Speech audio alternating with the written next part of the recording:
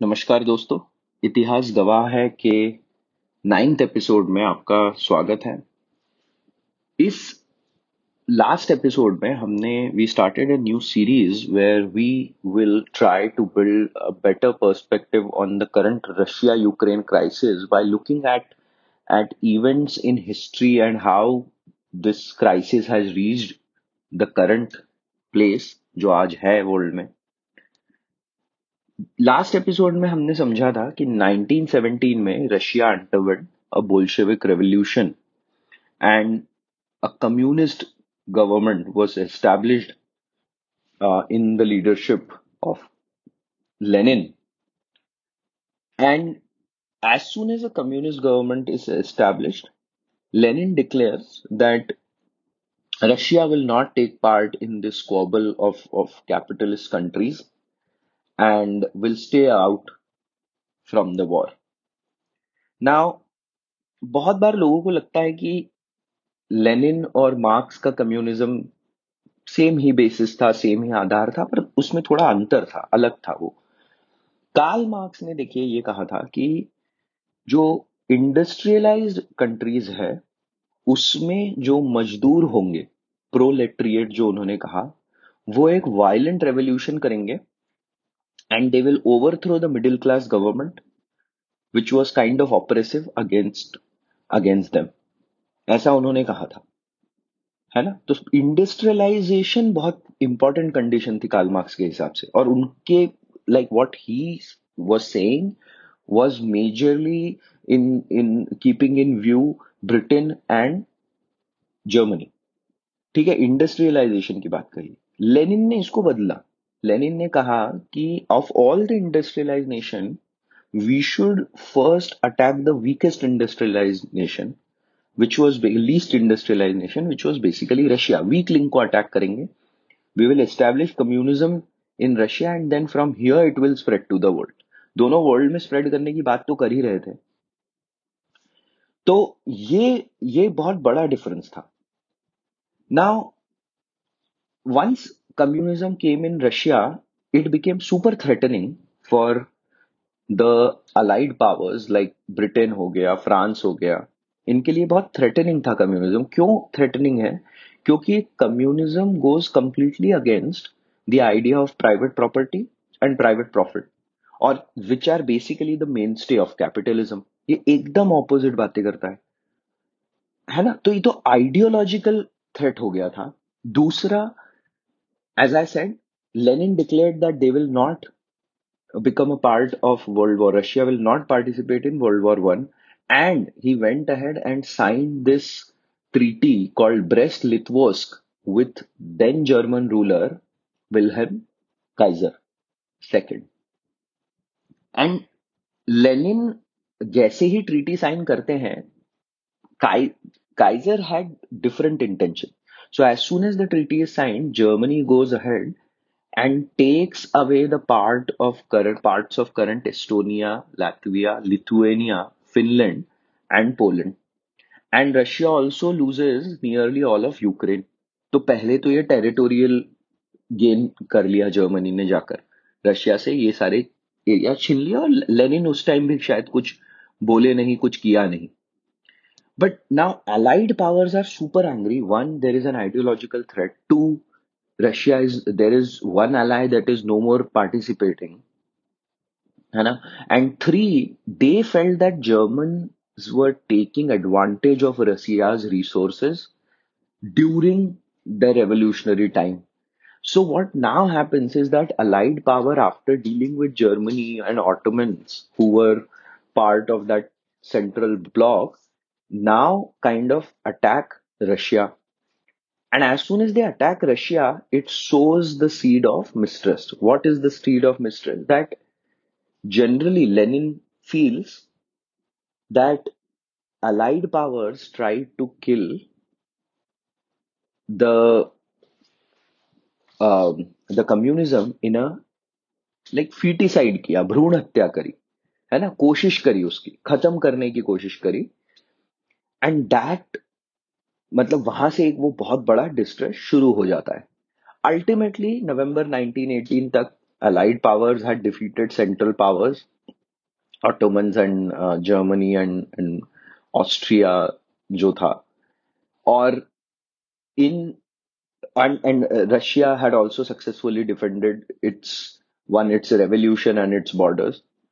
तो अब 1919 और 1920 में पेरिस पीस कॉन्फ्रेंस होती है, और उसमें रशिया को बुलाया ही नहीं जाता। देखिए, ये एक और ये बहुत नाइव हरकत है, मतलब मुझे ऐसा लगता है ना, मतलब खासकर वर्ल्ड अफेयर्स में अगर आप ऐसी नाइविटी थोड़ी भी दिखाते हो, आपको पार्टिसिपेट करने के लिए बुलाया ही नहीं गया, रशिया को बुलाया नहीं गया, सो रशिया इज साइडलाइन।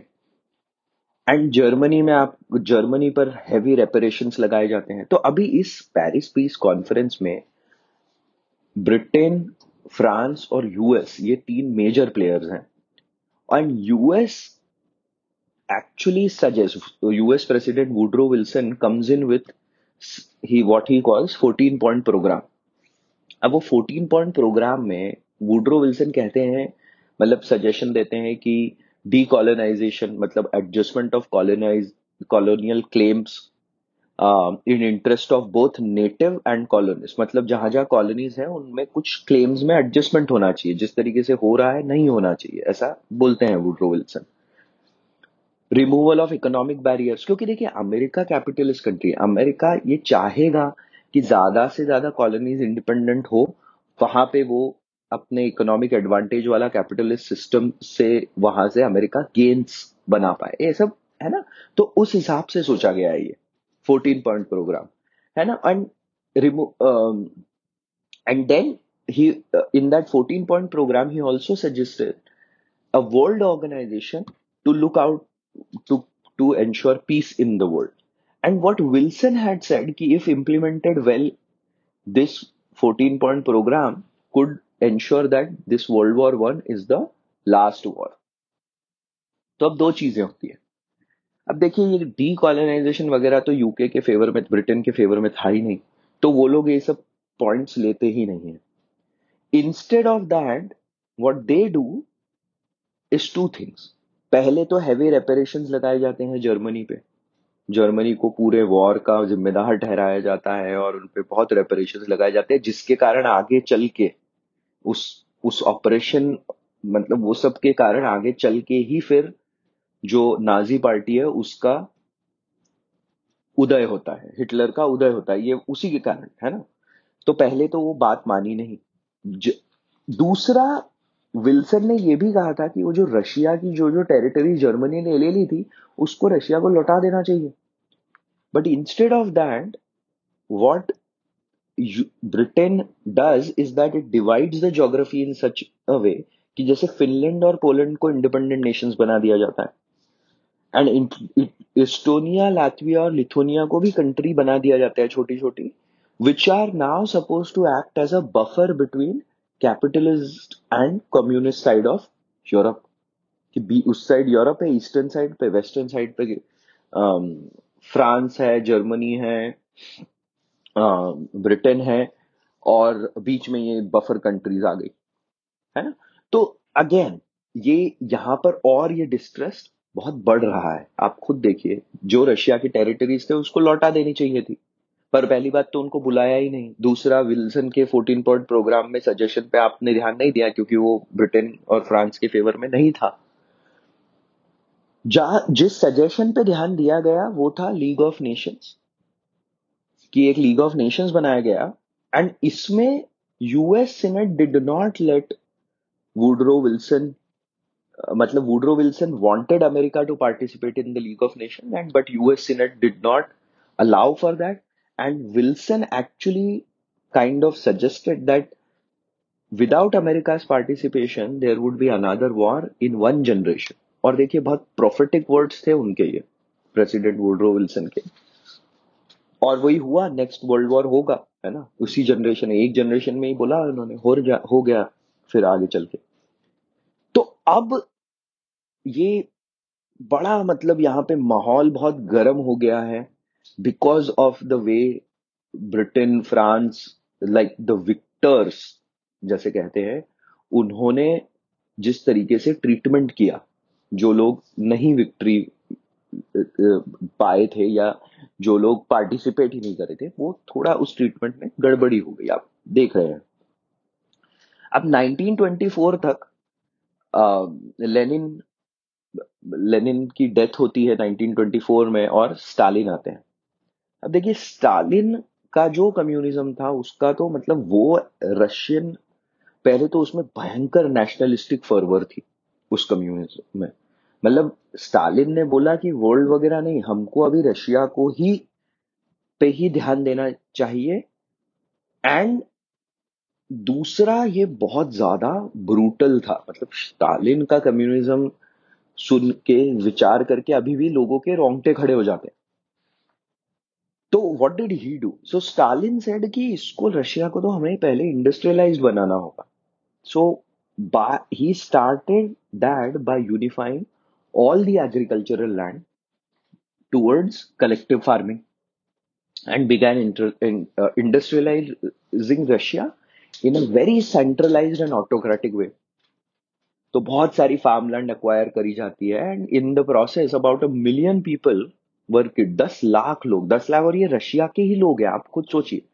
ये रशियंस हैं जो मारे जा रहे हैं, एंड मिलियन अदर्स, मतलब अभी करीब 10 लाख और को डिस्प्लेस किया गया, एग्जाइल कर दिया गया, सर्बिया एग्जाइल कर दिया गया। मतलब इस तरीके के हथकंडे अपनाए गए, एंड उन्होंने रशिया को इस तरीके से फार्मलैंड को यूनिफाई करने की और इंडस्ट्रियलाइज रशिया बनाने की ये कोशिश करी। अब देखिए, जो भी है, जो ब्रुटैलिटी वगैरह है उस वो तो बाहर निकल के आई ही, but to Stalin's credit, he did seem to make progress under this model, under this centralized communist model. And if you remember, आप लोगों को पता ही होगा कि by 1929 the capitalist side of the world was undergoing a great depression struck in 1929. और अब आप खुद देखिए, suddenly in contrast this communist model seemed like an antidote or seemed like a great alternate model to capitalism, क्योंकि Great Depression दिख रहा है, और कम्युनिस्ट कंट्री जो रशिया है वो प्रोग्रेस करते हुए दिख रही है। इनफैक्ट इसी समय, around this same time, Jawaharlal Nehru had visited Russia, 1927 to be exact, and they, like he was, मतलब he was very very happy and excited, क्योंकि सबको इनकम है, सबको कुछ अधिकार है, सबको सुविधाएं हैं। नेहरू ने देखा है कि अरे ये तो बहुत ही बढ़िया मॉडल है। और देखिए, सेंट्रलाइज्ड, ये कम्युनिस्ट मॉडल जो था, सेंट्रलाइज्ड मॉडल का एक क्या होता है कि अभी it is not market driven, है ना। तो प्रॉफिट भी आपको सेंट्रल वो ही से ही मिल रहा है किसी को। मतलब प्रॉफिट का कोई सेंस ही नहीं है, क्योंकि आप सेंट्रलाइज्ड वे में ही प्रॉफिट डिस्ट्रीब्यूशन कर रहे हो, सैलरीज डिस्ट्रीब्यूट कर रहे हो, इनकम भी उसी पे हो रही है, प्राइस भी उसी के बेसिस पे तय हो रहा है। तो वो शुरू में that model looks very appealing, है ना। And that is the time when Nehru visited it. So Nehru basically got very excited, and he wanted कि भाई जैसे ही इंडिया को इंडिपेंडेंस मिले, वो यहाँ पे भी, इंडिया में भी वही मॉडल आए, और वही हुआ। आप देखेंगे तो इंडिया के इंडिपेंडेंस के पहले 2 दशकों में, 3 दशकों में, रादर 4 बोल लीजिए, है ना, हमारे इसमें सोशलिस्ट मॉडल अप्लाई हुआ। और जी हाँ, हमको मतलब बाद में पता चला कि उसका एक तरीके से हमको नुकसान हुआ, बट ठीक है, वो बात अलग है। अब इधर नेशनलिस्ट लेवल के कम्युनिज्म को, like Stalin gave rise, and दूसरी तरफ फर्स्ट वर्ल्ड वॉर के सैंक्शन के कारण, जैसे मैंने कहा है, दूसरी तरफ नाजी पार्टी का राइज हुआ, फासिज्म जिसे कहते हैं। और fascism is extreme right ideology, and and communism is extreme left. तो फासिज्म और कम्युनिज्म में सांप नेवले की, मतलब स्नेक और मुंगूस की लड़ाई है। दो, one can not stand the other at all. So initially Stalin thought that Russia will join hands with Britain and France to subdue Hitler, ऐसा स्टालिन ने सोचा। But at the same time Stalin started feeling that actually these Western capitalist countries were soft on Hitler, and he started suspecting that they wanted Hitler to destroy, or Hitler to fight against Russian communism and remove it completely. और यहां से ये बात Stalin को बड़ी चिंताजनक लगी. अब ये पता नहीं, वर्ल्ड हिस्ट्री में ये बहुत ही चौंका देने वाला, like very surprising moment comes when in right before the World War II, Hitler and Stalin, they sign a no aggression pact, and this completely left Britain and France stunned. तो अभी 1 सितंबर को Hitler goes and occupies half of Poland, the other eastern half Stalin says कि we will occupy, and as soon as this World War One begins on 1 September, Stalin also goes ahead and takes all those territories that Russia had lost after Paris Peace Agreement in 1919. वो जाते हैं Latvia, Lithuania, Estonia, eastern half of Poland और Ukraine के हिस्सों को वापस acquire कर लेते हैं रशियन आर्मी. ठीक है. सो 1939 से 41 जर्मनी का हाथ बहुत बड़ा, मतलब बहुत स्ट्रांग रहता है. Germany has a very strong hand because they have developed this fighting strategy called blitzkrieg. और पूरा फ्रांस को तो एकदम they decimate France. America has not yet entered the war, and Britain is having a hard time. Churchill was under a massive pressure to open negotiations with Hitler, and this is the same time when he had given that speech in the British Parliament. I shall fight everywhere. है ना, मैं land पे, मैं seize पे, मैं कहीं पे भी फाइट करूंगा, but I shall not surrender. ठीक है. तो 1941 तो ऐसा लग रहा था कि जर्मनी इज हैवी, जर्मनी भारी पड़ रहा है. However, in May of 1941, Hitler committed a error. Hitler ने एक मिस्टेक कमिट करी. ऐसा लगता है हिटलर ने शायद हिस्ट्री नहीं पढ़ी थी, थोड़ी सी पढ़ लेते तो नहीं करते, पता नहीं जो भी है.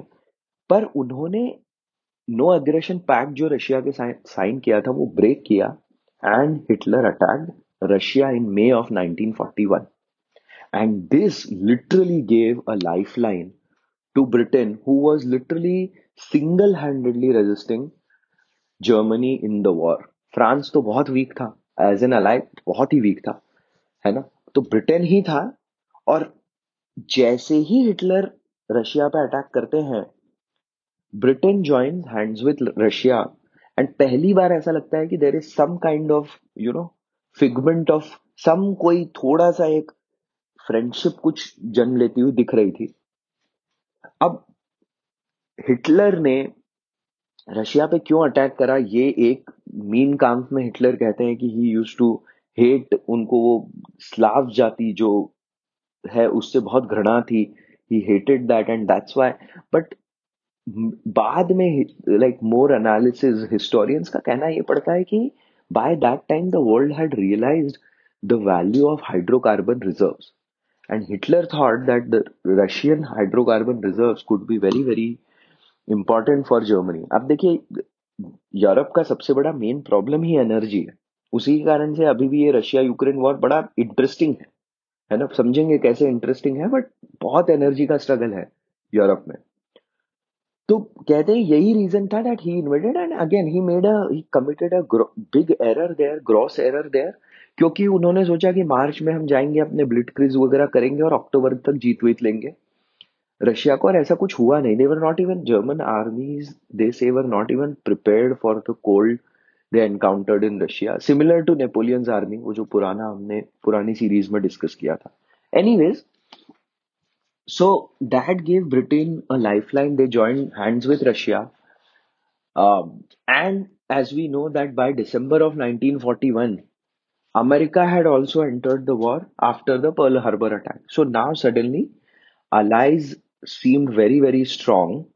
And what happens now is from here until the end of the war, Russia starts taking territories, all those territories that from away back from Germany, and comes like Stalin's army, they occupy until eastern part of the Germany, and इधर से second मोर्चा खोला जाता है, second front is open by America, France, and Britain, and they occupy and they go until western part of Germany. Germany is ultimately defeated in this war.